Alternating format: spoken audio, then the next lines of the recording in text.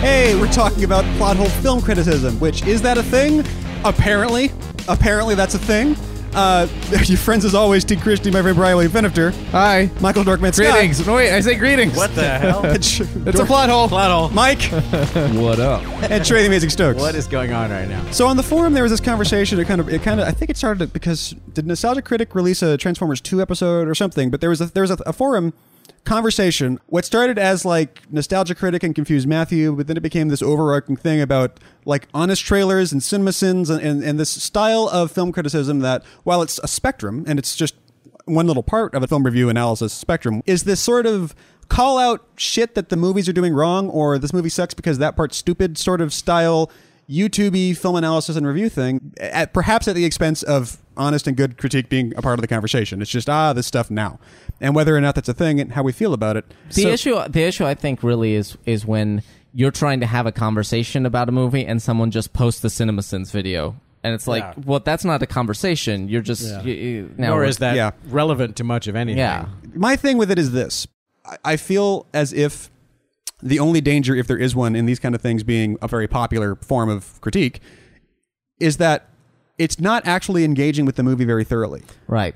And people aren't learning how to engage with the movie thoroughly. Because you're talking about Red Letter. Sorry to interrupt. But take it away. You're talking about Red Letter Media, and I think that the Phantom Menace, his Phantom Menace review came out shortly after we had started doing this, and for me, I actually found it pretty influential in terms of like, okay, cool, and started. This is story critique. Yeah. It's not like it came out. in the It came out, if background. I'm not mistaken, it came out post our own Phantom Menace did. episode, which, as ragged and early and GarageBand as we were at the time in our presentation, he went right to one of the things that we also went to in ours. And I'm not saying that he got it from us. No, that we independently both arrived at. There's no main character in this movie. Yeah. That's kind of a major thing. Yeah. For a movie to forget to have a main character. So we both independently. I'm going to say certainly we didn't get it from him. I don't think he got it from us either. But I think we came at it from that level. Yeah. Of like, no, it's not that shot was kind of cheesy. And it's not that Jar Jar's dumb. It's not that joke. It's the fact that this is a movie without a main character. Let's start with that. Yeah. And then he came at it from that perspective, and so do we quite often.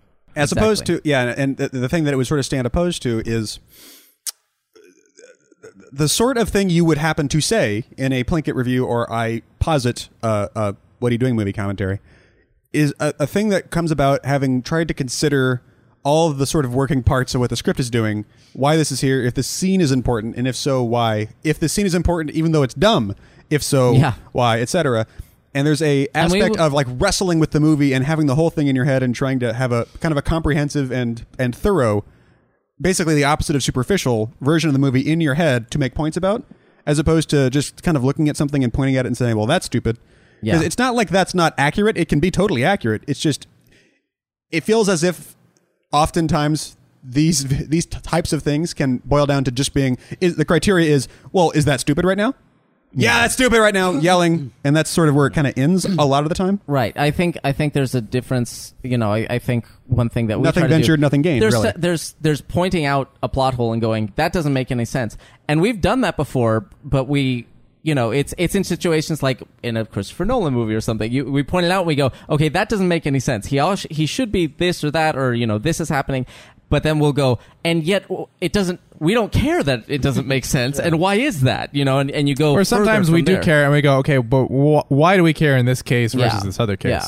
What's weird is I was telling Mike earlier. I tweeted this at one point that two of my favorite things to read for film, favorite experiences of what I would consider hearty and good film analysis on the internet are fucking Mr. Plinkett and Film Crit Hulk. And it's so weird that it's like the two that I would consider like best sources for this kind of conversation of the blog sort of generation are behind these really odd character personas for some reason. It's like the hooker killing old guy in a wheelchair. You don't need those personas. Right. Just, honestly, in fact, those personas tend to get in the way for people. Especially with Hulk. Yeah. I love Film Crit Hulk, but totally I don't read him because I can't read Film Crit Hulk, and I don't really. I haven't seen that much of Plinkett either. I haven't seen the late Plinkett in the last couple of years. I haven't really. But I will say that I this idea of doing this topic sort of stemmed from a lengthy Film Crit Hulk piece, which I did just read. Yeah. And as I do in the occasions when I do read Film Crit Hulk, I 90% agreed with pretty much everything he said. I was like, yes, same here. I agree. I read it too, but I didn't realize that they were having the conversation about that article, so I didn't think to memorize what the point of the article was. Well, it was a very lengthy one, but he talked about it was the topic that we're addressing here is like this. Is this a meaningful way to talk about movies? Yeah, and it's entertaining, certainly. I mean, continuity errors are always fun. Like, well, look, the cigarette did change lengths, but it made me wonder. It made me again want to, more than anything else, wonder, just like I do with Plinkett, want to know, like, okay, who really is the person behind this caricature? Because they, from my perspective, Hulk especially, knows their stuff. Yeah. Hulk is either extremely well educated as the film business or is one of us on some level because his sensibilities they're actually very similar in terms of what he was saying. And he talked about how saying that the cigarette changes lengths, and I thought this was such a great point, and we've made it multiple times on the show, is like, yes, that happens, and it's not that the filmmakers were stupid, as you know, it just we were cutting it for the performance and not for the length of her cigarette. In a perfect world, her cigarette would have been the same length, but it just didn't go that way. We were actually getting the best acting moment and not the best cigarette moment, and not because to that's mention, what we were doing. If you should happen to be the sort of person who would be the opposite of that and be the filmmaker who focuses on every little detail and gets every little part of the thing right, nothing's wrong, everything's perfect. We took her head from this and put it on that and put all this gesture from that take and put it on the arm from this take and all that stuff.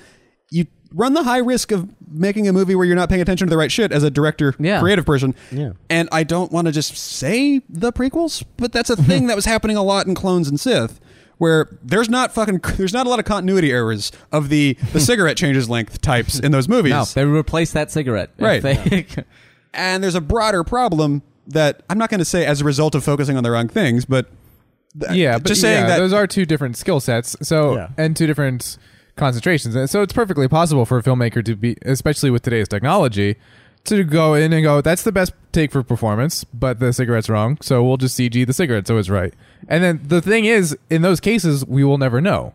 At least with movies, it comes down to here's as a filmmaker, the criteria always comes down to, is it enough of a thing that the average audience member it'll be so jarring and so obvious that the average film watcher will be thrown out of the scene we're trying to get them to watch. Right. And okay, if it's so glaring that her shirt is suddenly red, we better color correct her shirt. Yeah. Because whoops, that's kind of serious and that's important. But if not, we let it go. It's as when people critique a personal pet peeve, we've all had it. I've certainly experienced it. Is I'll use this example, is when people point to an effect shot in any given movie and say, "Wow, boy, they really are a bunch of stupid people who did that effect shot that they didn't even spot that problem." And it's like, here's a fun fact: everyone in this room knows it. Everyone in the business knows it.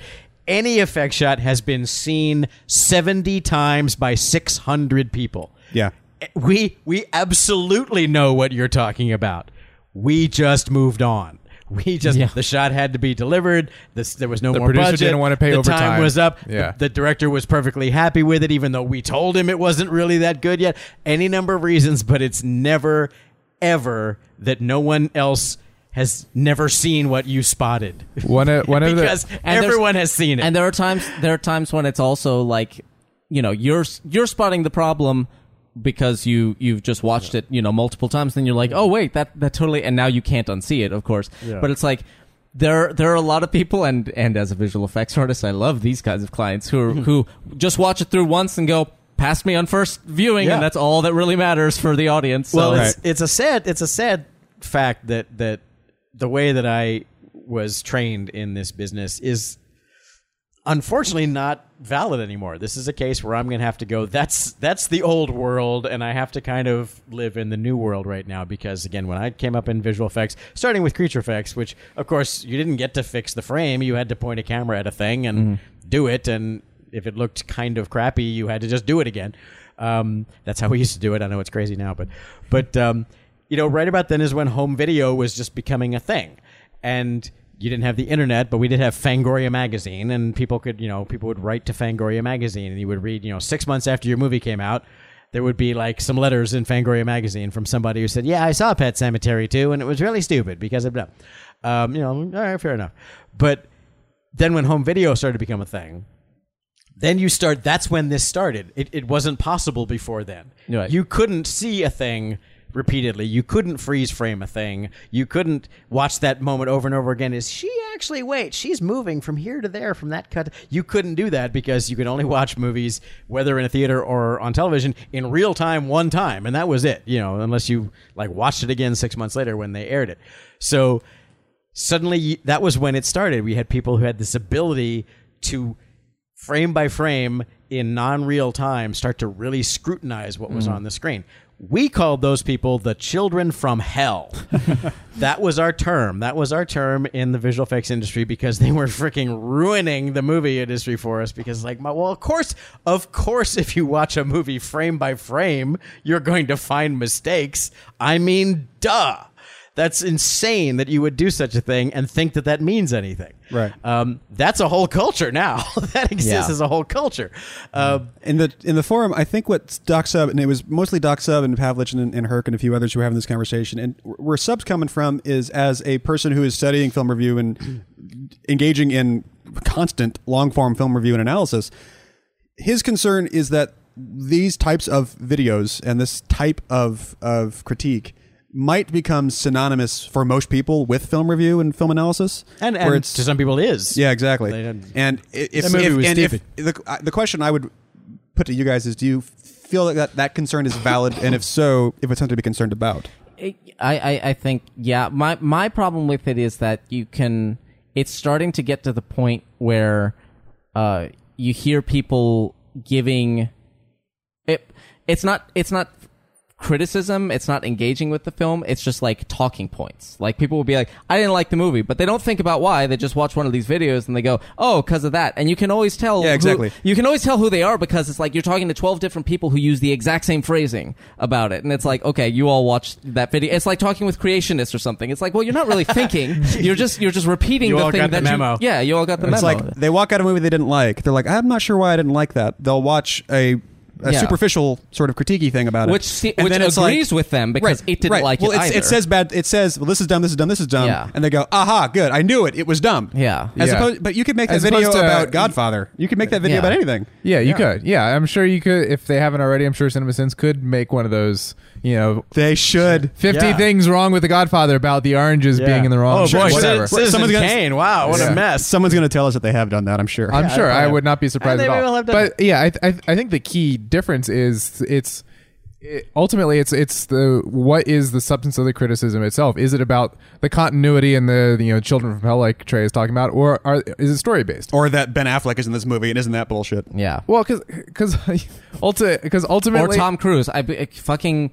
So many arguments about Edge of Tomorrow. They're like, yeah, but Tom Cruise. I'm like, shut the fuck up. That's but he was weird on a talk show once. Yeah, I know. It's like, first of all, it's like, okay, I was talking to it was like 10 years ago. I was talking to an adult friend of mine, and he was like, really, Edge of Tomorrow? I was like, yes. What do you need? Like 97 on Rotten Tomatoes, and every credible human that going, just go see it, for heaven's sake. And he was like, really? Because Tom Cruise? I was like, what is your objection to Tom Cruise? And he was weird on a talk show. Yeah, it's what's he done lately? Oh, there was a thing where he walked on the tallest building in the planet, and that was insane, like last year. And he actually did it. Yeah, and before that... For a movie. Yeah. And there was a time he played a Nazi in a movie that wasn't particularly popular, but he was rather interesting in it. It's like, what is your problem with Tom Cruise? You would avoid an entire movie because Tom Cruise is the star of it. I also wonder if that's a plus for me. But, that's a plus. So I think what I like to think that we do differently, or that what we do is of value, is finding the criticisms or the worthwhileness of the story involved. Which is not to say that we go, oh, isn't that dumb, or isn't that a continuity, whatever. Because we totally do. Because we do, and that's fine. But when you're talking about the intent, the intent, the substance of film criticism, of that very weighty phrase, as much as we exist in that arena at all, is about the film's story. And again, to go back to literally under the surface stuff, not the surface stuff. To go back to the structure and not the surface. Yeah, to go back to the Nicholas Meyer quote. My goal when I tell you a story is for you to understand why I sat you down and told you that story in the first place, and everything that flows out of that. So was there a reason you told me that story in the first place? How did the performance and the direction and the story itself serve that function? And if the cigarette changes length or not, well, that doesn't really fit into that equation. So some people, and I honestly don't really follow film criticism that much, but I do a bit. Yeah, a little. Like I'll watch the honest trailers and occasionally I enjoy read. Honest Trailer. Honest, well, as we said, Honest Trailers is a little more satirical. Yeah. Is a little more just for having some fun. Does point out, I think, more Valid issues, yeah. more valid story issues, and real sort of like head scratchers about movies, as opposed to Cinema Sins, which is just literally just whatever they can Nitpicks, find. But I take Honest Trailers as a comedic take on things, and not really a critical take. I agree. I'm just saying I don't follow film criticism enough to And I also just wonder if this is not reflective of like, oh my God, everyone's opinions about movies are going to be tainted. I think it might just be more a thing where not everyone wants to watch a movie that way. Like, not everyone wants to watch a movie and really grapple with the stuff. Right. And that's that. By the way, that's not like a qualitative thing. I'm just saying, like, not everyone wants to, and that's fine. Yeah. So it's not like it's taking away conversations that would have been had otherwise. It's like most people don't have those conversations. A lot of people would have a conversation like this about movies because everyone likes to see a movie and go have dinner and talk about it for a minute and move on. Everyone likes that, and this might just be the sort of natural manifestation of the difference in how many people want to have a long, I would say like arcane, but just specific conversation about mechanics of story shit, and who just wants to be like, she was really hot in that movie, and I thought that was kind of dumb, and that's the whole thing. Maybe this is just the difference between how people watch movies, not how they review them. How they review them is just the result of how they watch them. Yeah, I definitely think there's an element of overall priority, or how much any individual person wants to dedicate or prioritize how much energy they spend. Obviously, we spend a lot of time and energy in doing this, and we make them all the time. And the people who listen to us also spend a lot of energy, relatively, just in terms of listening. Yeah. But most people just aren't going to rise to that level of expense, and if that expense is not worth it, then that's fine. So if somebody goes, I didn't like that movie and I don't really understand why, and here's a 2-minute video that sort of just validates why, even though they may not, what I'm feeling complete may not actually be or whatever. Yeah.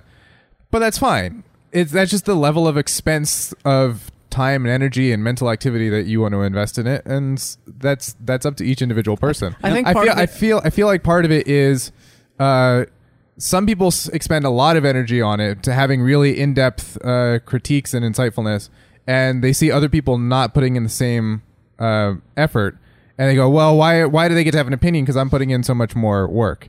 And that I don't feel like that's valid. And to Mike's point earlier, this whole angle of the show that we're trying to figure out movies and all that shit started as an exercise for us. Yeah, it still is to me. Yeah, it's more of a, okay, how did that work? Wait, that's good. Take notes. How did that work? Sort of thing, as opposed to we walked in the front door like, we're going to tell you how to think about movies.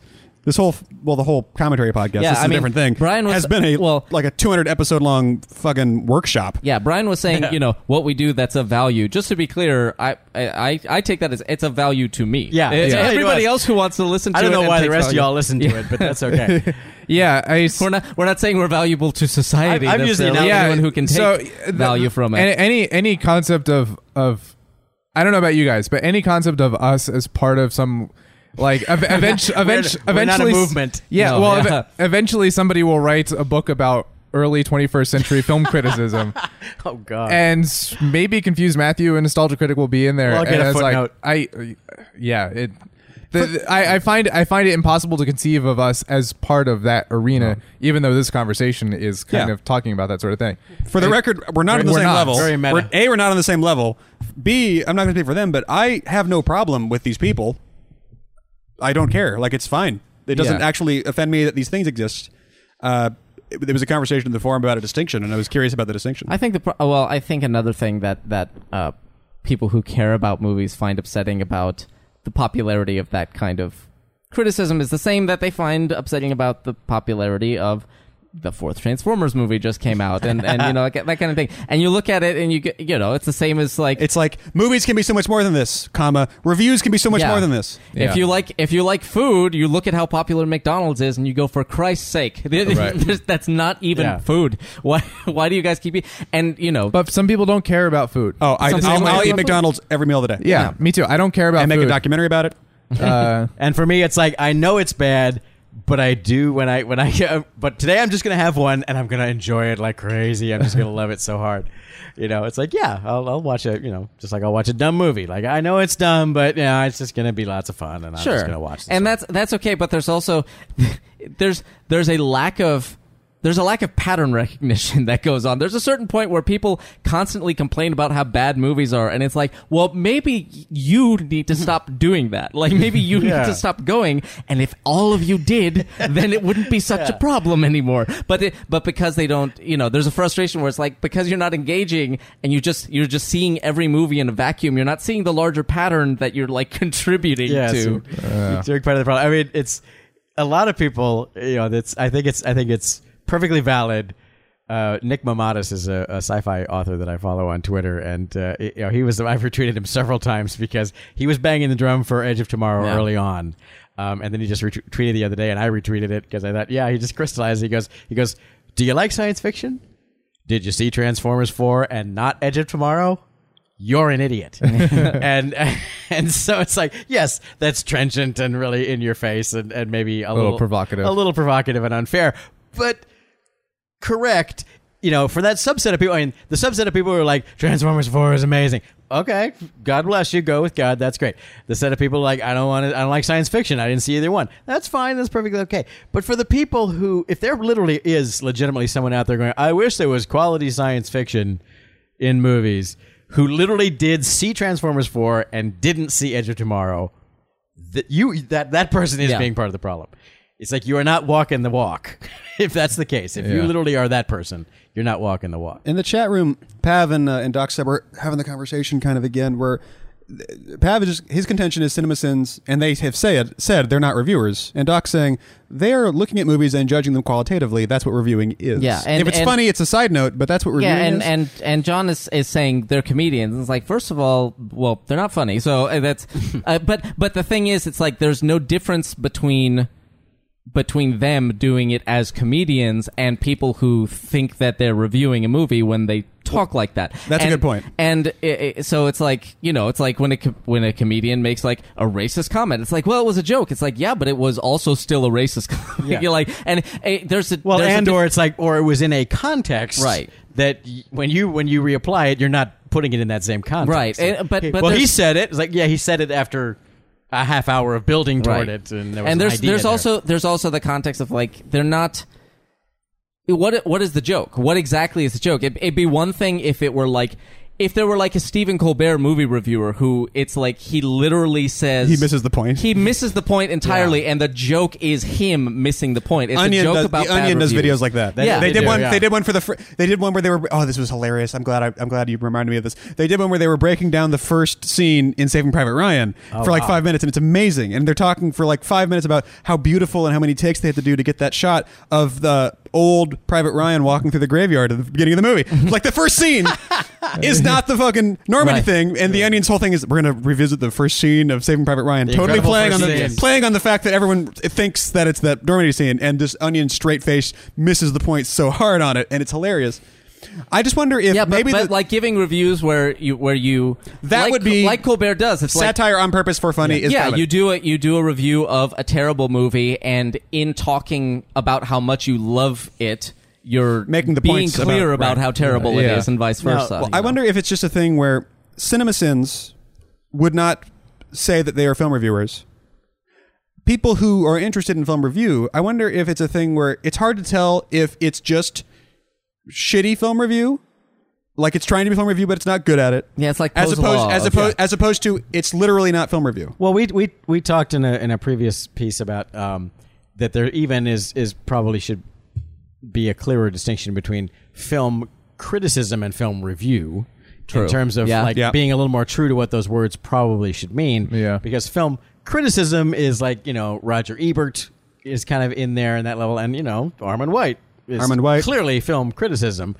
Gene Shalit is film review. It's like, it's funny, it's got some laughs, there's no nudity, you can take your kids. 3 men and a baby. That's right. You should go see it. You shouldn't go see it. It's pretty okay, and here's what's in it, and blah. Review means, what was that? Well, it was a blue car with red wheels. That's reviewing, and critiquing is, well, but the engine is clearly underpowered, and So there's first of all, there's that distinction, which has already gotten muddy long before the internet got hold of anything. I mean, television kind of muddied that distinction, and even people have accused, and somewhat validly, Siskel and Ebert taking criticism but boiling it into thumbs up or thumbs down. Right. And people saying, oh, that's what review is. Okay, so 3 Men and a Baby, thumbs up, and this movie, thumbs down, and I'm a reviewer too now. And this conversation would have been happening then about the exact same thing. Yeah, and did, and right. Certainly did. And whether or not CinemaSins or Honest Trailers. Honest Trailers, like I said, I think Honest Trailers is definitely going for the comedy. CinemaSins is, let's have some fun by pointing out all these little things that are there if you really look at them. But there are people, I would posit, who, like you said, are thinking that is film criticism. Yeah. And are saying, I am a film reviewer, and let me tell you what I thought about this movie. Well, here's all the mistakes they made.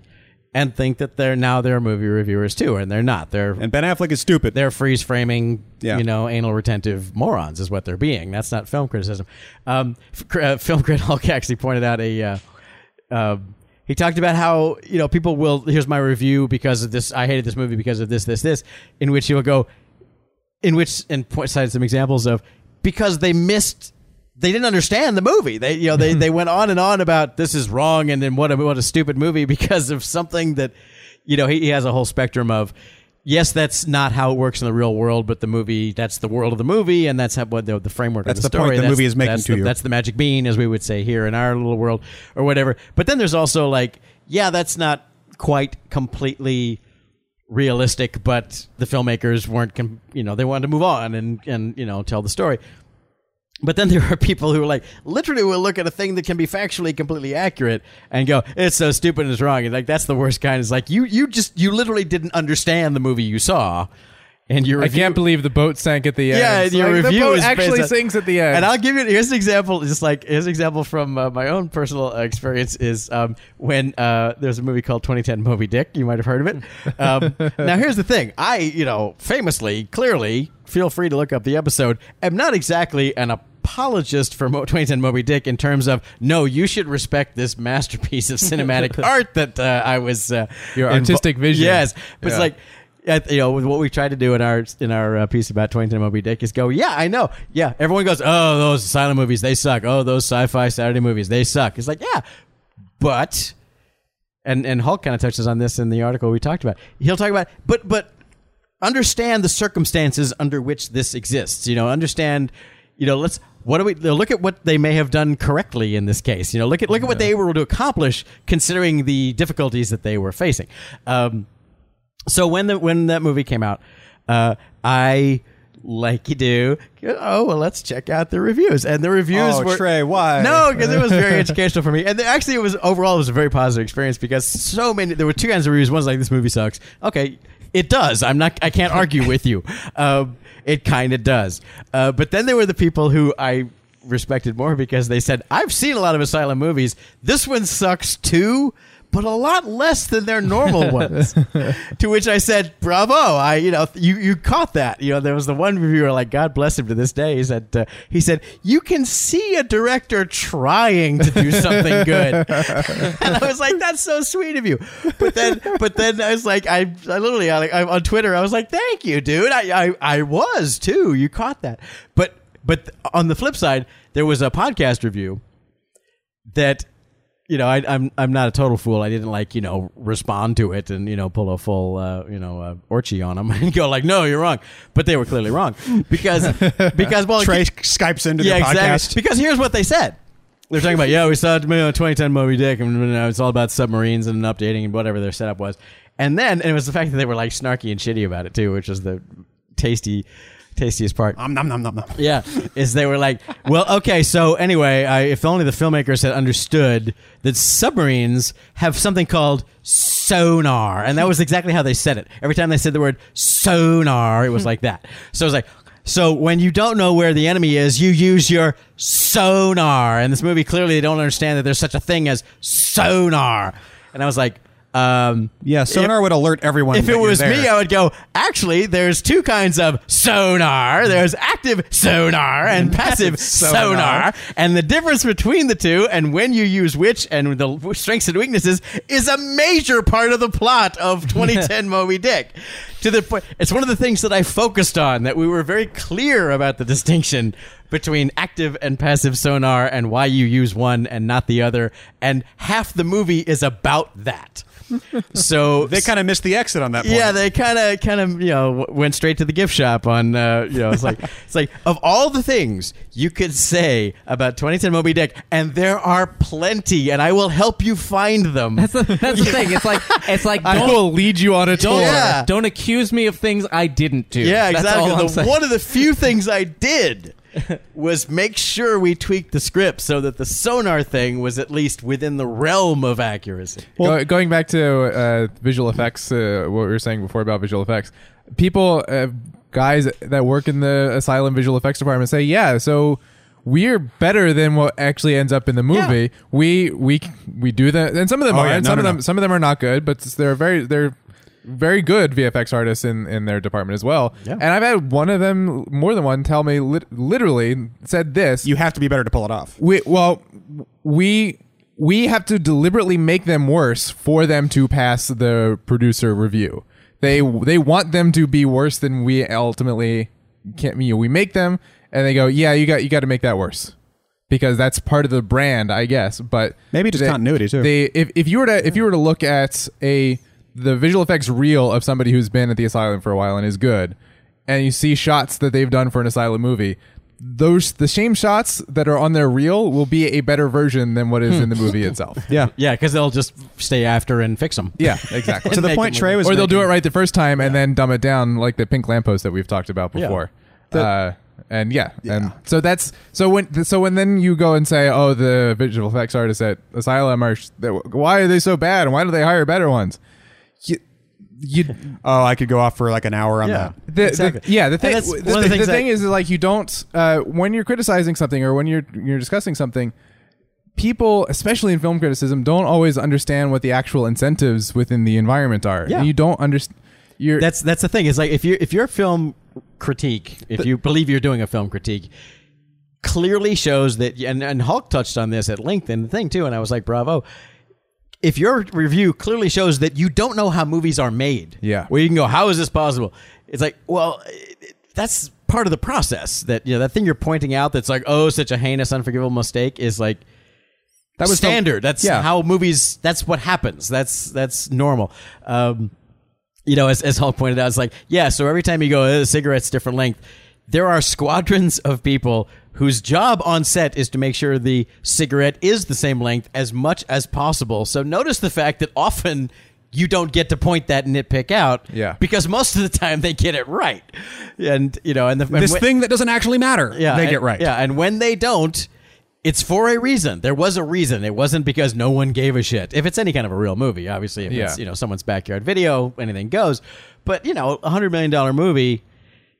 It's not like the cigarette thing didn't get by, slipped past, and thank God you came, Mr. Internet Man or woman, to, tell us why Inception sucks, because, there's a person, that's who this, for people who it's don't a job. That's who the script supervisor is. It's a person who sits there with the script and goes, he took a sip of his drink with his left hand. On the last day, with his left hand after he said that line. So when we turn around, he's got to take the sip with his left hand on that line. And they were like, they hadn't had a bite of pizza at the beginning of the line, but had by the end. Yeah. And also, and anything that involves interaction, the prop department, if they're good, and they are, they're also monitoring that. They're right there with another slice of pizza with one bite taken out of it, going, okay, let's go again, bang.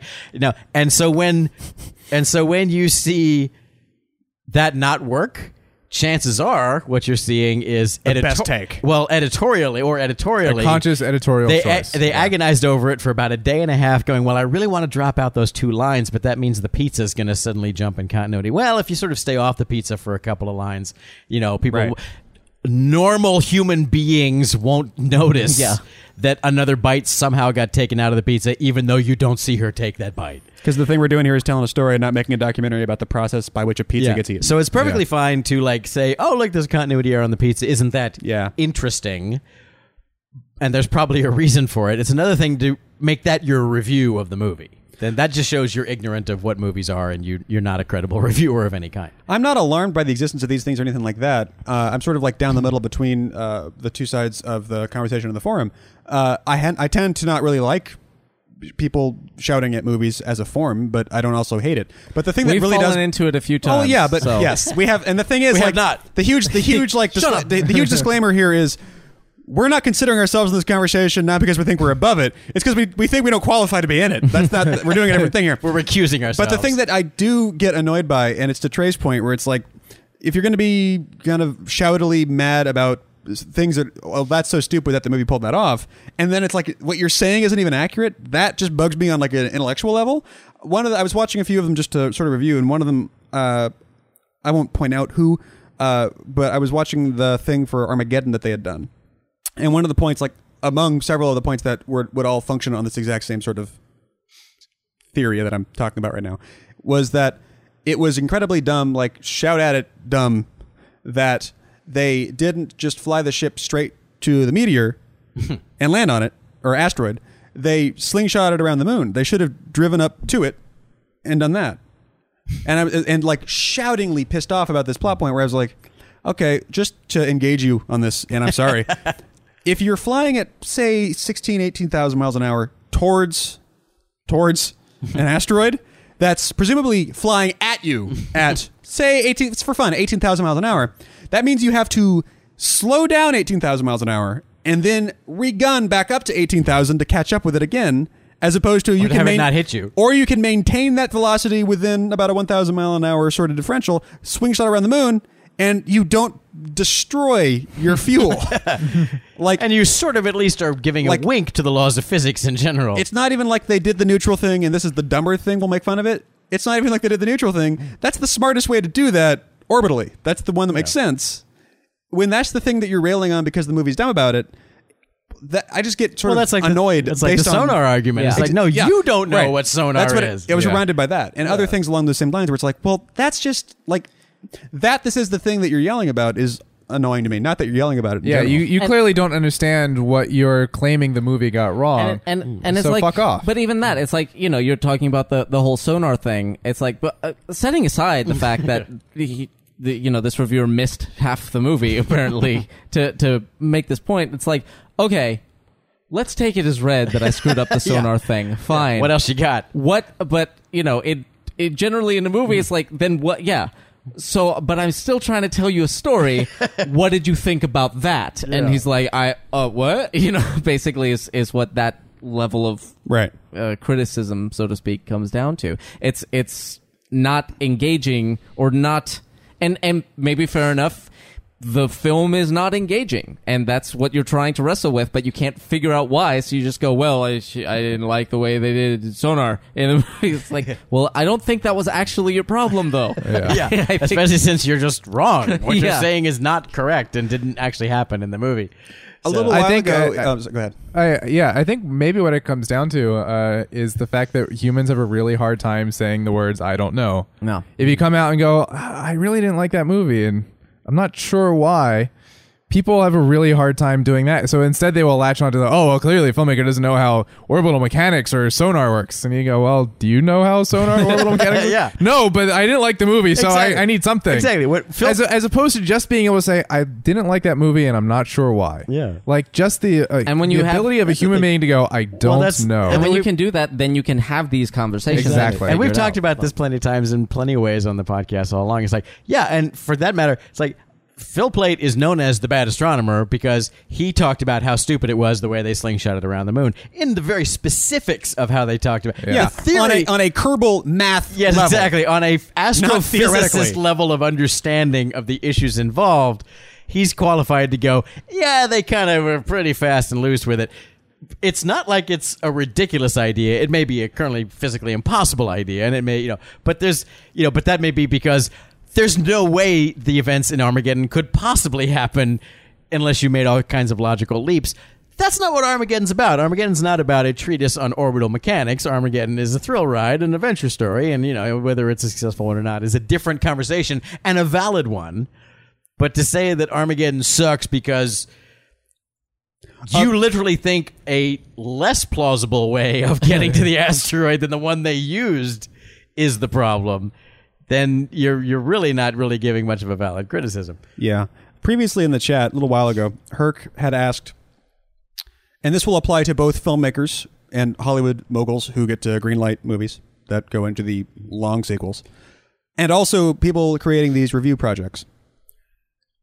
So If you take it as a given that, say, 90% of people aren't going to want to interface with things on this level anyway, just as a rule, that's not the thing they want to dedicate their brainwaves to, should you take that into account? they clearly do. Yeah, exactly. Well, movies, certainly. Yeah. But, they benefit from the They're like, fact... does this make any sense? Fuck you, just do it. It's right, because 90%, sure, 300 million opening weekend for Transformers 4. That's global. because if the answer is... global. Because Thank if the God. answer is they should didn't take... make 100 million in America. Yeah. If the answer is they should take that kind of thing into account and make product for the largest possible audience who will watch anything like that product, then the answer is there's going to be a lot more of these kind of YouTube-y critiquey things than honest, huge, big, treatise film analyses anyway. I think Well, there's lowest common denominators exist everywhere. Yeah, exactly. So So if that's the case, then this isn't a thing to be complaining about. We should honestly be celebrating the fact that anything else exists. yeah. yeah. Shit. Yeah. Well, basically, and that's the system we have, is that less other things exist than previously existed because somebody figured out that this is the more the better economic incentivized system. People are making more money at this than they Right. were before. It's like when someone Cowboys may be a better movie, but Transformers 4 makes more money. when someone figured out that if you do a numbered list, your article will get read a lot more than it would otherwise, everyone started doing numbered lists. Yeah. That didn't stop the existence of just long-form journalism and fun comedy articles on the internet. But didn't it? Well, that's the point, though. It didn't stop it. It just became the standard, and then you would find the gems elsewhere. It buried the signal in more noise. Yeah. Yeah, exactly. And maybe that's all that's going on here. I mean, this is the thing that was always going to happen. Same with clickbait titles. Yeah. Like somebody Yeah. figured out how to write a clickbait title, and now that's all you see. Yeah. And it's impossible. Even to, people who are like, I really hate that we have to do this, but if we're going Yeah. to stay competitive in this market, and that's similar to what I was saying a while back, is like, I would prefer that I still lived in a world where people couldn't freeze frame movies, and you just you got to like Clockwork Orange, just got to sit there and actually watch it go by in real time. I know that sounds crazy, but that's how you have to And experience. also, you this can't movie. go back and watch it again unless Exactly. you go to the You theater. only get to watch it one time, and then you have to go home, and then feel, and however you felt about it is how you feel. I wish that, and it still is the case. I mean, at least a sizable portion of movie making is, it's for people who have to watch it in real time and have to sit there and go, I can't pause this. Are you kidding me? How do I can't deal. But there's still at least that we have that.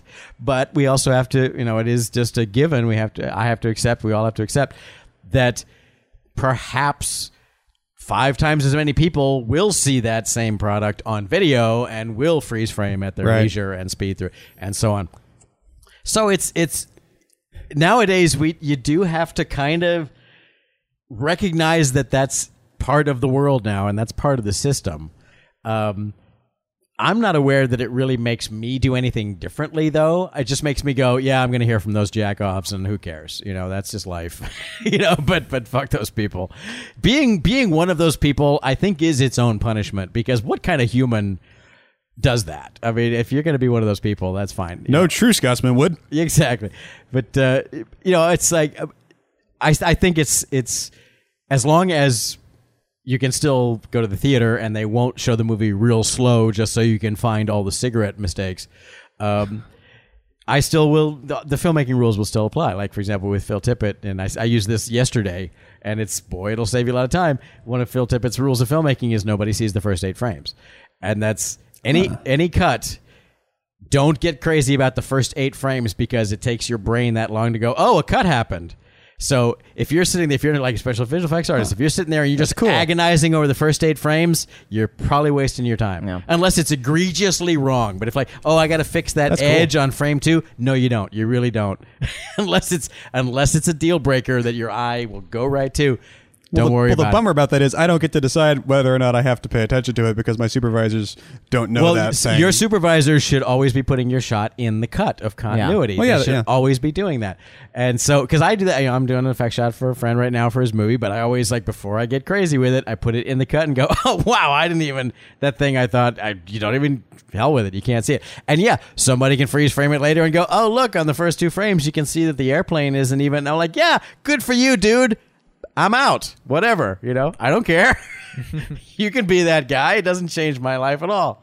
I don't have to make. I'm not already cashed the check, baby. I'm not making the movie for you, whatever your trip is. So that's perfectly fine. So yeah, I mean, I think it's perfectly fine as a parlor game to freeze frame and go, but you should do it. I think. If you're an educated person and not just a douchebag, you should do it like we do, like all of us do, to go, look what they got away with. Look how in the first 4 frames, the guy isn't even in the car, and yet I didn't even spot that when I was watching the movie. Isn't that genius what they did? That editorially they realized that they could start the cut there, and even though it's clearly wrong, you should respect movie mistakes from that standpoint for the most part. What's weird is among like my favorite things to read in the entire internet universe, Film Crit Hulk is probably my favorite guy to talk about movies. Like I have Drew McWeeny over at Motion Captured on HitFix bookmarked. I check him every day, and I check fucking Film Crit Hulk every day because every 5 weeks he puts up a new article. Write faster, guy that has other things to do, or write less. Yeah, well that too. And I'll be the first to say that I totally understand when folks don't want to sit through an incredibly long article, or B, one that's written with that style, or caps, C, all in caps. It's counterproductive that way. But when I got through that sort of threshold, and just for the record, I put StyleBot on my whole Badass Digest thing and just broad lowercase the entire website. I really, really like the writing that Film Crit Hulk has done. Not just on movies. He talks about just theory shit a lot too. And he had a really great, incredibly long article about rape culture, and that kind of came before the larger conversation and the Yes All Women stuff happened. And it's an excellent article. And I love Film Crit Hulk. I'm still baffled by the fact that he is Film Crit Hulk. Like I'm reading a guy who writes in all caps in like first person in weird grammar, but makes these really salient points, and I get the joke about it, and it's funny, but at a certain point, I can't expect people to read it when I link them to that because it's kind of impenetrable. But I'm so enamored by the fact that this exists in the first place, this kind of interesting and trenchant film observation and analysis shit going on behind this goddamn closed door of a style affectation. Awesome. Like if I'm going to read a review or participate in like an online conversation about movies, I'll either do one of the shows, or B, like come up like and read like Drew McWeeny or Film Crit. Those are the ones that I tend to go to a lot. I'm not much for Drew the McWeeny is someone who had a persona and eventually said, "Surprise, I'm just a real guy," and Moriarty, managed to I was just going to say I hope that soon, like maybe tomorrow, Hulk can do that and go, okay, enough with the all caps. Look, I'm just going to not do that anymore. It's like, I was Chaz Palminteri the whole time. Yeah, the whole time. I was... Which, by the way, tell your friends, Film Crit Hulk is actually Chaz Palminteri. We're pretty sure. We've worked it out, people. If you look at the clues, they're there. I wouldn't be at all surprised if it was Paul. I bet Paul is Film Crit Hulk. Paul is Film Crit Hulk. At one point, I did legitimately go, wait a second, that might actually be Paul. But then later I read a thing where I was like, okay, it's not Paul. But damn it, that was weird. I thought Paul was Plinkett. No, Paul, yeah, it's weird. Brian, you don't do much in terms of reading analysis and shit like that? I don't really. I mean, some analysis, but reviews, absolutely not. I mean, I guess it's just because I feel like they're probably not going to tell me anything about whether or not a movie is good. I can probably figure it out for my own. Maybe that's snobby on my part, or I just think I'm better than everybody else. But really, certainly does not say that there's not a lot of interesting film criticism to be had. The little of Film Crit Hulk that I have read is like, yeah, that's really insightful and really interesting. I just can't get past the gimmick. I don't blame you. I had never installed the style it's awesome thing. Everyone gets StyleBot for Chrome. Yeah. You can do all sorts of shit. And then otherwise, I mean, I feel like just you like reading like William Goldman books and shit like that. And like, I haven't where even he's done talking that about theory in a long time. stuff. Basically, I like not lately, but from about the beginning of us doing this show, for several years, I was really actively trying to figure out storytelling, like obviously through the course of doing this show, and then also on my own, like trying to read as many of screenwriting and theory books as I could to get a sense of it. For the record, when we keep saying this show, we mean the other one.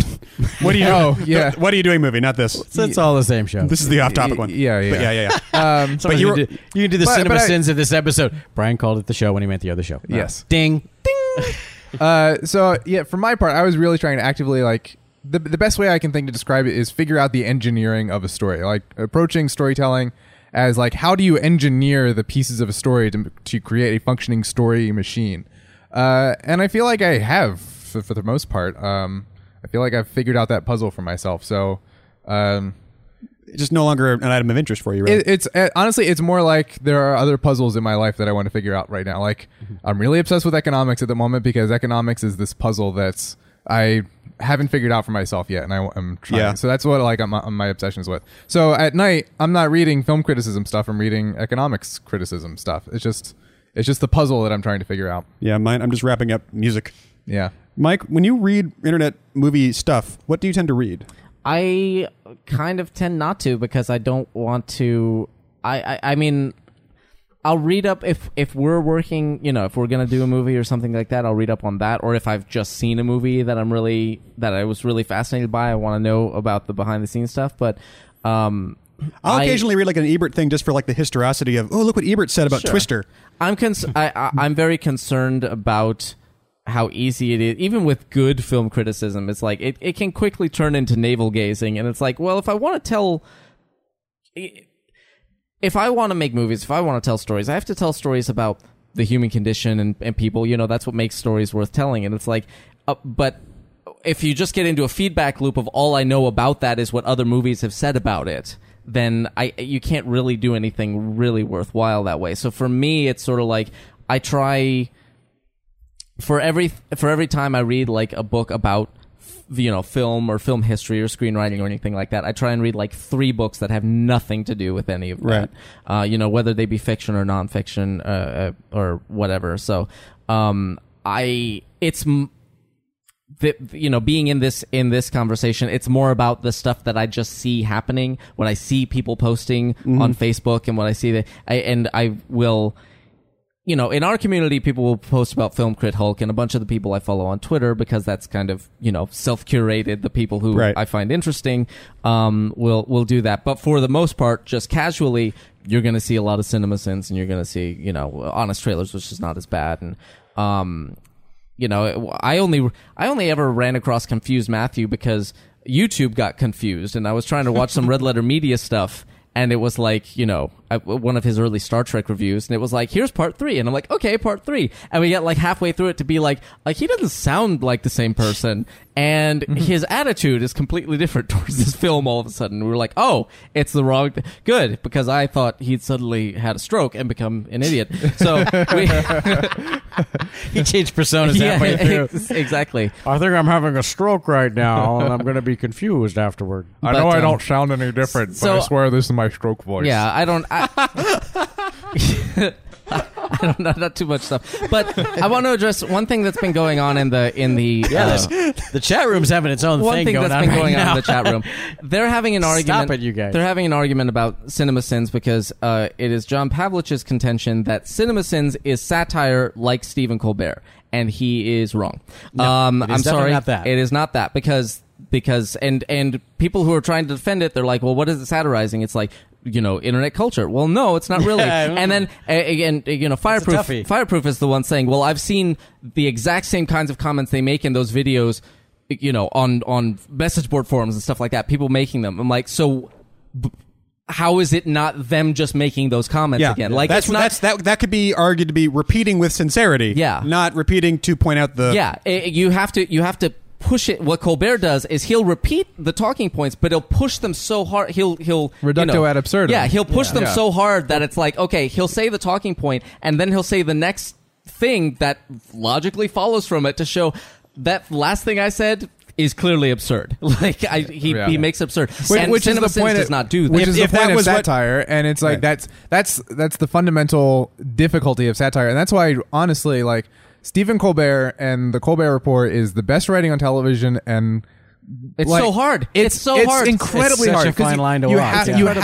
You have to surmount Poe's law itself, right? Yeah. Which is you have to make it. You have to. Which is even harder today than it was before. You have to say exactly the opposite of what you mean while making it clear within that context that that's what you're doing. If what CinemaSins is doing is equivalent to satire in the same way that what Colbert is doing is equivalent to satire, that won't work. It would only work. You can argue. It would only work if Colbert's show was actually indistinguishable from Bill O'Reilly's show. Like literally, to some people just it is that show. To some people it is. Yeah. Just as there's that whole website which I check out every day for people who can't tell that Onion articles are not real. Right. People who just can't tell the difference between the real world Actually and an Onion unbelievable, article. yes. Literally unbelievable. Yeah. It's an amazing website. So I don't buy into the it's satire. I mean, maybe I don't think satire. I mean, as a if they're trying to make it satire, they're failing. CinemaSins is, it's a cataloging of every little nitpick you can do about a thing, which is perfectly valid to do. And I watch them because I find it, like I said, I find it kind of amusing. Like, wow, that she is totally driving a different car.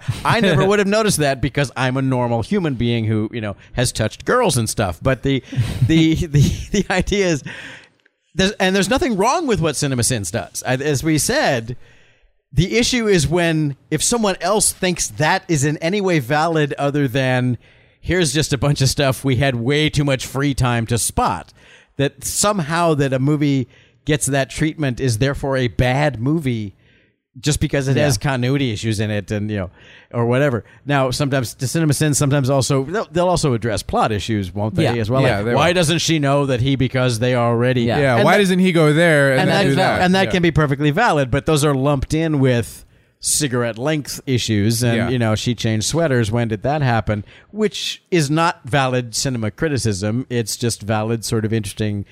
movies are made by human beings and, if you'd like to know why her sweater changed... There's a reason. It didn't happen randomly. Here's why that happened. But it doesn't mean it also doesn't mean that the people making it are morons who are. It doesn't mean they're unaware. There's a story also in American Psycho where editorially there was a scene.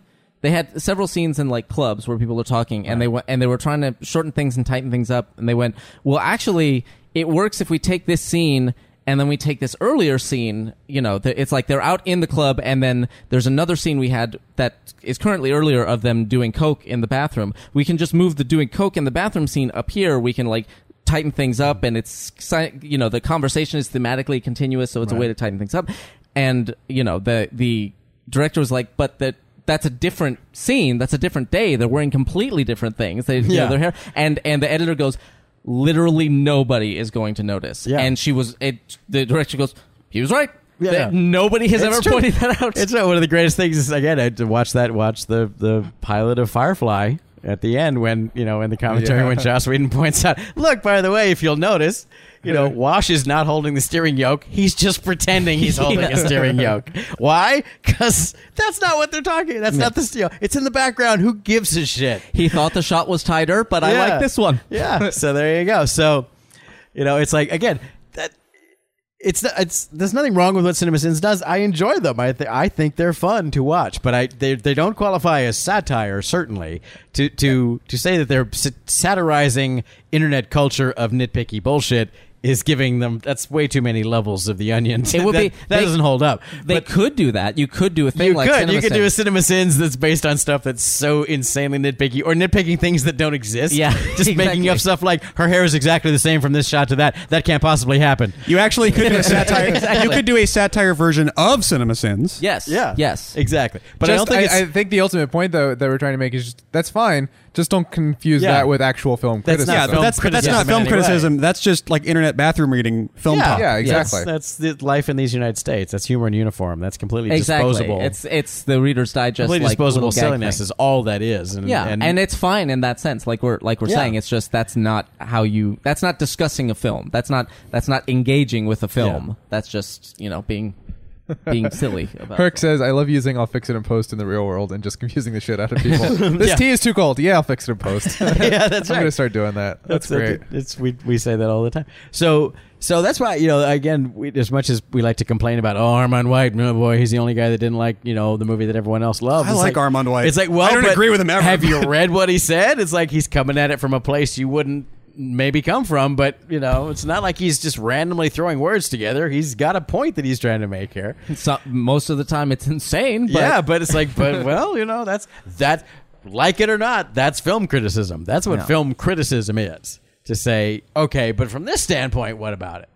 Well, earlier in the chat, Doxa made the distinction. I don't know. He was just sort of spitballing it, but his distinction was review is saying this is how a movie's going to make you feel, and like a critique or a criticism would be this is what this movie's about.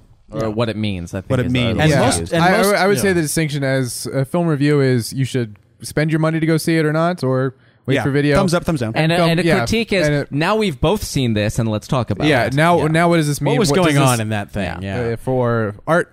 Yeah, on the larger zeitgeist. And again, yeah. most people shouldn't care about that. We don't make movies for we make movies for those people, but we also have to make movies for the 70 to 80% of the audience who just need a place to take their date and want to sit in 2 hours and have some fun. I've never seen a robot dinosaur being ridden by a robot man with a robot sword. So all right, Let's do this. We'll make that. It's like and the. It's just again, that's a whole other topic, and God knows we've done it. That's a whole side thing. Let's not, slip and fall into that. The ratio of how many of this kind of movies versus how many of movies that are worth talking about are getting made nowadays. But for movies that are still worth talking about and worth analyzing, and you can always go to older movies if you can't find one in the theater this weekend. That's valid, but not everyone does or needs to or should look at movies at that level. Some people do see them just as purely as entertainment, and for me it's always interesting to sort of be with that crowd sometimes, just to sort of remember what the majority of the audience so weird is like. to go back home for Christmas. And Exactly. It's like, wow. Yeah, when you go to a movie, elsewhere from Los Angeles. Which, by the way, I didn't mean that to be shitty. Like, oh, fuck those people. It was more like, No, God damn it, it's- I forget there's an entire goddamn country. Yeah. There's a whole country of people having to watch that these doesn't movies. care what's in the credits. Right. It has to be a They'll movie get that up the and whole- go. It has to be a movie that the entire country likes. This is opening here, and also in Omaha today. Whole country. At that point, it's sort of any amount of angst or anger I'd be able to get up about this issue kind of goes away. I'm like, God damn it, man. Well, there is also the fact that ultimately. Plus, we all die in the end. And ultimately, none of this matters to the film culture at large, because it's like, well, this isn't affecting only possibly marginally by people not caring enough to care what they go and see, but otherwise it's like nobody director, making movies. Yeah, no director is going to attention. watch Cinema Sins and now do things differently because Yes, exactly. Oh boy, you sure showed me.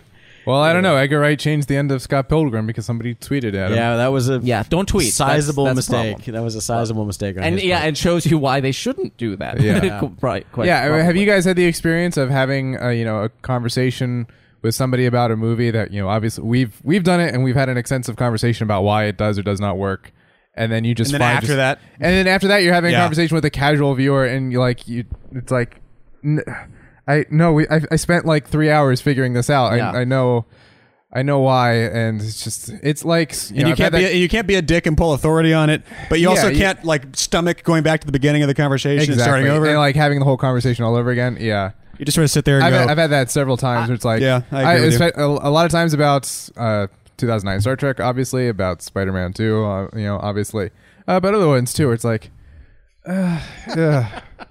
yeah, I can't put in the effort to have this conversation all over again. But I've done the work. We sat here and did the work. And it also feels there's also a sense sometime in a casual thing where it's like, if you figured out why you don't like a movie and somebody else who's a casual viewer likes it, you're like, it's just unfair for me to have this conversation with you. Then it's like it'd just be mean. I'm just taking something away you from liked you. it? At that That's point. good. Good for you. Yeah, I will often shy away from those kinds of conversations. I will now too. It's more of like when people talk about what was wrong or what was right about a movie, and sometimes hit on some more superficial things, and it can be tough sometimes to get, because I have it about the 2009 Star Trek all the time. And if someone likes a movie that is stupid and you've had a 3-hour conversation about it and you want to get them up to speed real quick, you know what you can send them? Maybe I should do that. I don't actually. I never say. Oh, because it just feels hold on. Let me get the cinema sense. Yeah, it just feels like an incredibly douchey thing to go. Well, actually, my friends and I have a podcast, and you should check it out. Well, I think it varies. It's if someone says, "Oh, I really like that movie," unless you have a really good valid reason, there's really not much call to go. Like, here's why you're wrong about that. Because that was the purpose of the movie, and they got what the movie, they went to the movie and got what they wanted from the movie, and that's great. Yeah. That's fine.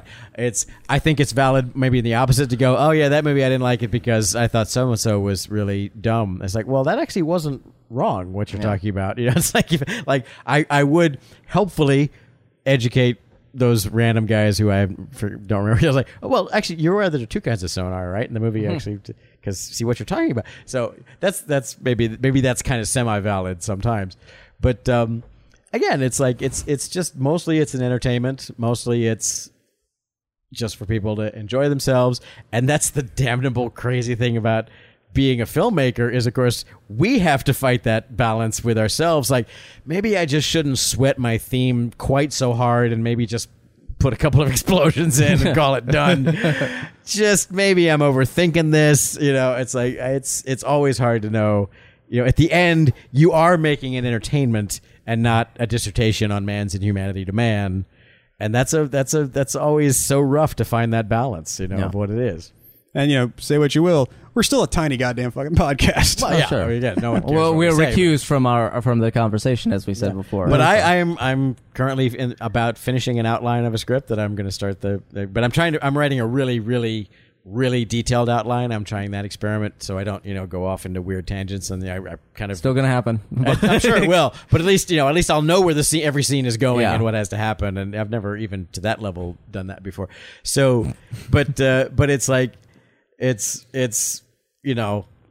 my friends are in my head all the time as I'm outlining, going, what are they going to say about this one? And I'm right now. It's the same for me too. Yeah, you got friends in your head right now. I literally am at the point where it's like I have a particular character motivation issue that kind of doesn't fully connect, but I'm about 90% about to chalk it up to fridge logic. It's like I don't think in the rush of things people will get this. It's like I think the motivations are clear, and only if you go back and diagram it, where you go, wait, from here to there to there to there, but he also was doing this, and why was he? But I think that will fall into fridge logic. I think I'm going to make myself like, okay, just leave that one be. It's like 5 levels down in terms of what people will probably be noticing about this particular scene in the scene. So.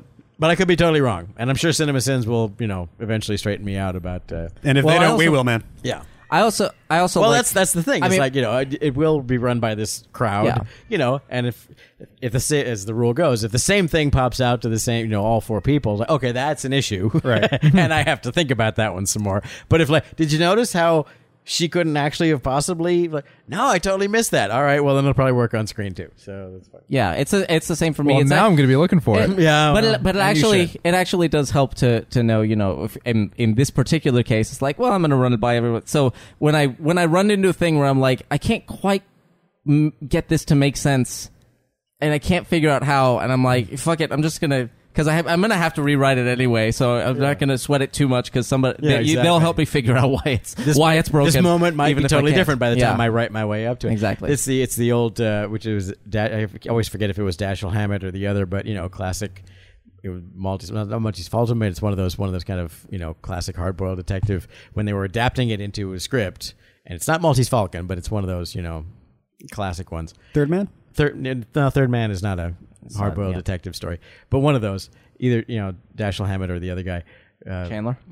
Yeah. When they were adapting it into a thing, they said, okay, so then there's the scene here where the chauffeur got shot. Who actually was the one who shot the chauffeur? And he goes, "Oh wow, I forgot about that guy."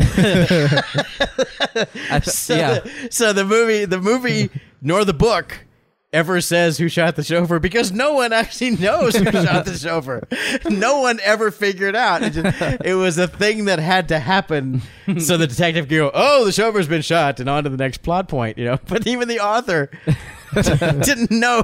Oh yeah, who would have shot the chauffeur? Why would they have done that? That's so weird. That can be a cinema sin. I'm sure. Yeah. I'm sure I had something. But it not necessarily, because he knew about it before. No. My point is, from Hulk's point, back to plot holes, which is nominally our topic. That I agree with Hulk that fridge logic is not a plot hole. Yes, fridge logic is, we know this is actually playing a little fast and loose, but we're betting you won't catch it till you go home. Yeah. And that's not a plot hole. And that doesn't bother us. If it's going to break the story for you in the moment, we have to fix it. If it's not, then we've got other things to worry about. A plot hole, and I guess, and Hulk's goes at length about what isn't a plot hole, and I pretty much agree with every one of his bullet points. Again, just so things don't become so vague that they can mean anything. But from a screenwriting standpoint or a movie reviewing standpoint, a plot hole has meant and should continue to mean a thing, literally a hole that the story falls into that stops it cold, that makes you as the viewer go, wait a minute, they just said she could never get out of that room, and what is she doing here right now? Yeah. If it makes you stop paying attention to the story to go, wait, that doesn't make sense what just happened on screen. Because of the rules they set up, they just broke there for whatever reason. That's a plot. Without an awareness that they are doing that. So say, wait, they said she couldn't get out of that room, but then she did. But there's also... and they made no attempt to explain how she could have done that. Exactly. Made no attempt to explain or foreshadow, the grate or the hammer. And you might even give the movie a pass and go, well, surely by the end of the movie, they go, how did you get out of that room? Yeah. Oh, well, that was... Okay, that's valid too. Yes. But a plot hole is when it gets you while you're watching it. They never told me how she escaped from the handcuffs. How did that happen? Right. That's a plot hole. Whereas fridge logic is, you notice, wait a second, sometime later. Yeah. But sometime later you're going, but not something that's so huge that you go, wait, that means the entire movie actually is kind of bullshit in terms of what they showed me. It's kind of like, well, wait, how did that guy... The difference there is actually an intent, because that's an interesting point, because I feel like... Because I felt like it was the same thing, because we talked about that happened to me with a movie like Super 8. You come out and you're like, that was kind of fun, and then you go, wait a second, that was all bullshit, actually. Wait. It doesn't make any sense. It fooled me, but now it won't again. Well, yeah, but that's the distinction. It actually boils down to a matter of intent, because a plot hole is something that no one really intended, and oops, and that's a mistake, and a fridge or they logic, just hoped we wouldn't catch. Well, the fridge logic is more, it's actually, in a weird way of thinking about it, just another rule in film grammar, where it's like, I don't need to explain this because I know it won't matter. Now, okay, you can build what you think will be fridge logic and discover it's a plot hole when the audience gets a hold of it. A plot hole is like, oops. I thought they would, like the one thing I was just describing. It's like, I think in the rush of the moment, no one's going to actually stop and backtrack and figure that, wait, this doesn't quite connect. But maybe they will. Maybe they will at the script level. Maybe it'll pass the script level. But in the movie, everyone will go, wait a minute. It's like, that's okay, whoops, I calculated wrong. Whereas a plot hole can also be like, they literally just never even stopped to think, why does he have a car now when he was in the middle of the desert 6 minutes ago? It's like, there's Dark Knight Rises. Like, wait, how did he get from the prison in Arabia where the hell he was back to Gotham? Just climb out of a hole in Arabia with no money whatsoever? And now he's back in Gotham. How long did that take exactly? Yeah. Cool. That's an example of a plot hole, because they make so how did you get back here, Batman? Well, I actually had this secret stash of blah blah blah. Yeah. And for me, it was fridge logic, because I didn't know. Wait, that's another country he's in, but I didn't I wasn't paying them enough attention to put you were that just watching the movie at that point. Outside of Gotham, I guess there's a big prison hole. I guess how they work that. I think actually there's probably a good illustration of the difference of these in The Dark Knight and The Dark Knight Rises, because Dark Knight is full of plot holes. Like, if you actually try to piece together what the Joker's plan is, how did the Joker get 1,000 oil drums onto that ferry? Exactly. all of these different things had to come together in exactly the right way. in a way that nobody put together while the movie was actually rolling, and it took a while for. Wait a second, but that had to be with that. There's no way Joker could have actually planned these things happening like this. Exactly. Yeah. But in the end, it's like, again, even knowing that, don't care. The movie still works great because yeah. that's not what the movie's about. The movie is about this insane dude who's a force of nature. What do you think of that? Whereas Deal with in, him. whereas in Sit Dark there Knight and Rises, let me tell you how many shits I give. I'm done. Yeah. whereas in Dark Knight Rises, it's a very there's similar things, and I think for me personally, I think for you, Trey, but not for everybody. Whereas like, that wrecks the whole thing. Now I Hulk- don't even know what's happening or why any of this is happening. The Hulk article also specifically used the fact that, and I think this is important as well. You're willing to give a plot hole a pass, even even if you see it. even if you see it, because you're engaged in the story and because it's telling you it's more important that it's like, okay, the world isn't acting consistently maybe, but the characters are, and it's a character story and thematically it all fits in, and his contention is the reason Dark Knight gets away with it and Dark Knight Rises doesn't is Dark Knight Rises is much more confused thematically, and the emotional through line of Dark Knight works. Yes, and the one of Dark Knight Rises is very confused and kind of all over the place, and so you don't go along for the ride on the through line in the same way, and so you're distracted by the things that don't distract, that you're willing to go, shut up, don't care, to go along for the ride. So on that's the a good point. That there's you will totally forgive a movie for making no sense as long as your emotional through line is intact. Yeah, and that's the problem with people. That's why people like Star Trek. I do too, but there's an interplay between how much the movie is engaging you, and if it's engaging you less on the thematic and emotional element, that's more brain power your brain has free to look for bullshit plot holes, right? So if your brain is fully engaged with the story and it's compelling and it's got you on this emotional roller coaster, then you just you're not spending your brain's attention on, wait a minute, does that actually line up with that, and how could he do that, and where did that car or shirt come from? But if that theme and that and the emotion and the story and the through line isn't there, then that's just more space your brain has to look for that stuff. And it also depends on what kind of movie it is. It's like if you're doing a movie like The Inside Man, where it's like, okay, we're going to show you this amazing step-by-step of how this guy's going to crack a bank. Well, you better connect your plot dots pretty solidly. Yeah. Because that's what you told people you were going to do from the get-go. It's like, aha.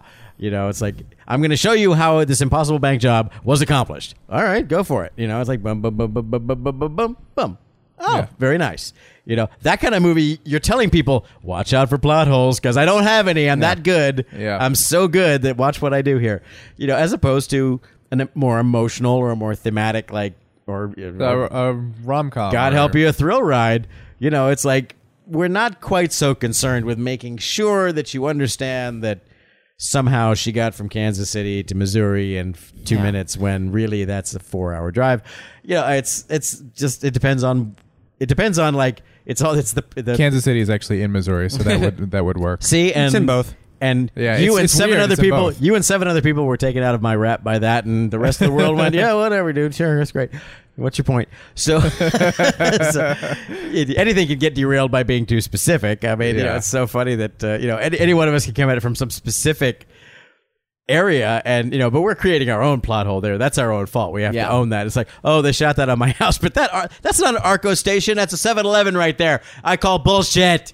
It's like, no, it's a movie. They made it look that made it look like it was a 7-Eleven. That happens in a lot of college movies because a lot of times a lot of times they'll shoot it at UCLA to make because it looks Ivy League, so they don't have to go over there. And I'll be like, like Van Wilder, like he runs around a corner and comes around another corner. I'm like, that corner is the opposite ends of campus, and but you don't you can't help it. Allow that. You can't then go on cinemas, make your YouTube video to go. Let me tell you why Van Wilder sucks ass.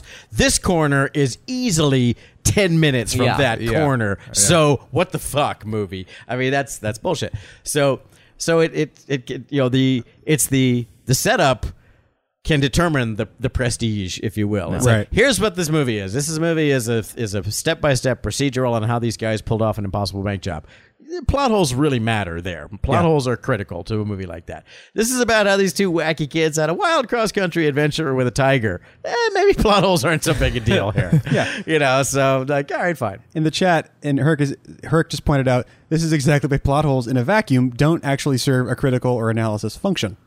Yeah. Which I agree with that. Right, Yeah. because you've got to say this is why this missing piece of information is Makes critical, this movie good or bad, and or- is a problem. right. Yeah. Hence, Yeah, whether or not it goes back to, I mean, I know I say it all the time, motherfucker. but whether it goes back to that Nicholas Meyer question of, okay, what is the story that's trying to be told, and is the storyteller succeeding in the story they're trying to tell? Yeah. And if the plot holes are preventing that success, then yes, that's a problem, and that's valid film criticism. But if those plot holes are not getting in the way of that fundamental objective of, here's the story about these human beings wrestling with some quality of being a human, then it doesn't serve a function. So again, it's like we should try and first, for any side, again, I don't count CinemaSins or Honest Trailers, because I think they're just, having some fun and going, oh, look, continuity error, moving on to the next thing. I don't think they think they're film criticism. I think there are people who think that is film criticism. But for anyone who says, yeah, so this movie has a plot hole, right? That's where you go, okay, that's a start point. Yes, and Go on, and for anyone who thinks that things like CinemaSins are all by themselves a legitimate reason to go, wow, that movie really did suck ass. It's like, I think you should flip it on your head. Like, well, but did you enjoy the movie as you were watching it? Yeah, I did. So isn't it kind of a testament to the miraculous alchemy of movie making that all of that went right by you on the screen and you didn't actually notice the first time? you never saw the dancing bear, bitch. Yeah. So, it's like CinemaSins can be just as much like, wow, isn't it amazing? This movie works so well that even with all this, it was still popular and people still love it. Yeah. Yeah, man. I find that happening on our show too. We'll talk about something and I'll be like, I see all of these things. I'm talking about them, and yet they refuse to bother me enough to. it's like we were just talking about Ghostbusters 2. Yeah, I was just saying before we started recording.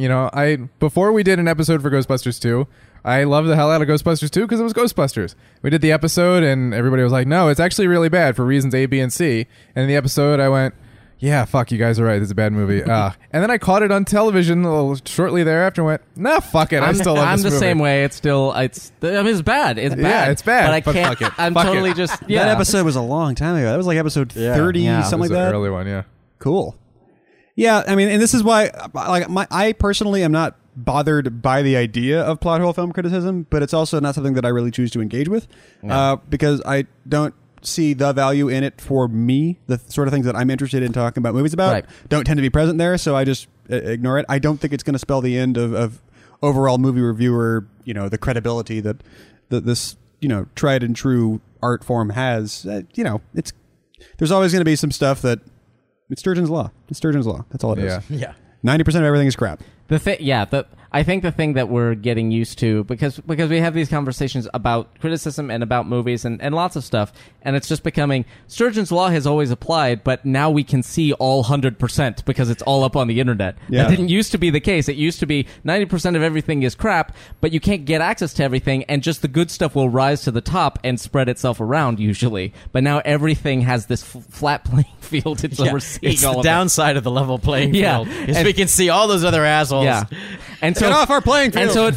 and so it it creates this sense of panic. It's like everything is getting crappy. It's like, no, the crap was always Yeah. there. You're just seeing it now. Oh my God, that's exactly it's hey, you kids, get off my playing field. Yeah, Yeah, it totally is. It's like, there actually aren't more insane crackpot lunatics. We just get to hear from them now. They all have a YouTube channel and a Twitter account, and we're aware of them. They used to just be in the basement going, spiders, but Well, they used to now have they have a YouTube channel. They used and to a have their million own subscribers. newsletters. They used to have their own newsletters that they would print and mail amongst each other. But you didn't know about them because you didn't subscribe to that newsletter. Only But now 6 they're people were aware they were existing. now they're on your comment threads for your YouTube channel. And they're infecting your Facebook Ugh. feed. With this one thing that you'll never believe until you see it. Oh gosh, shouldn't we be killed by Fukushima radiation by now? Wasn't that, Facebook was pretty clear that should be I have by now. I have a friend that I've had to talk back from that. we can't eat fish anymore ever. The Pacific Ocean is now dead, according to Facebook a year ago. And I heard somewhere that Texas is made out of plastic and it's in the ocean. Yes. Yeah. also that happened. And it's radiated. And It's irradiated. And don't even and the chemtrails Oh, that boy. Kubrick did. And the airplane that went behind a building, so that proves Yeah. that 9/11 was fake. So yeah, it's all there, people.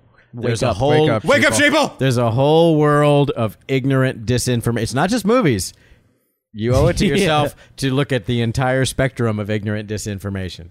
The movie thing is just the tip of the iceberg. You'll feel much more relaxed about the film criticism thing after Yeah. that, I gotta tell you. Imagine people like that applying that keen eye towards, solving the hoax of 9/11 and, Well, that one's not a... 9/11 sins.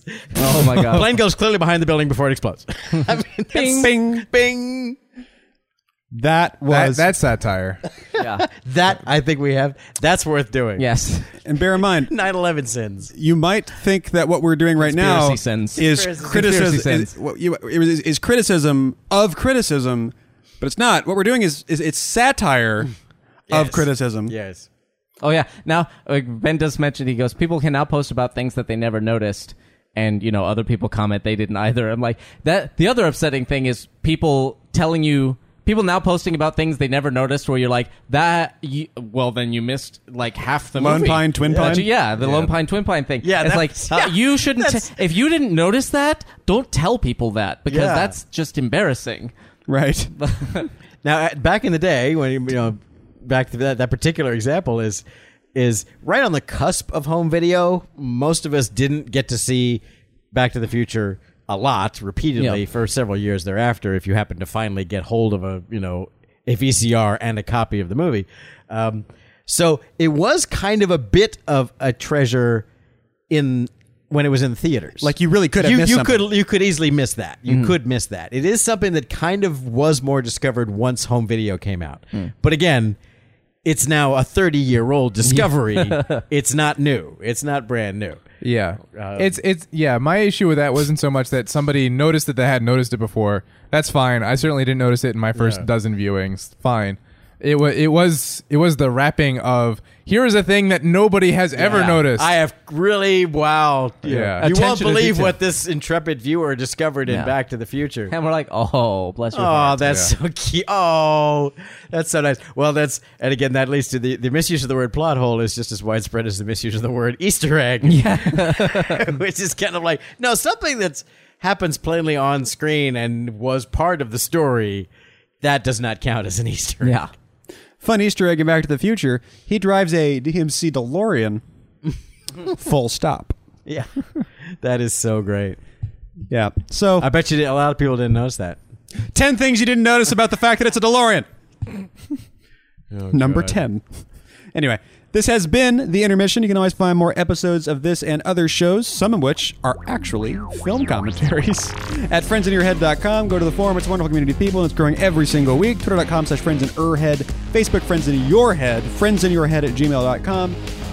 Buy our shirts, give us money, big PayPal button, not asking, just saying. Holden Hill design and maintain the website. And until next time, my name is T. Christie. Ryan Finifter. Scott Armand White. And this has been The Intermission. Thank you very much for listening. Good night, good night. Now, you might not have noticed, but it wasn't Armand White actually talking in that episode. But You'll be shocked. I will. Ding. 10 things you didn't know about. I think it's time to. I am Drunk Hulk. What? Drunk Hulk. Not Film Crit Hulk. It's Yeah, just Drunk no, Hulk. Drunk Hulk. friendsinyourhead.com.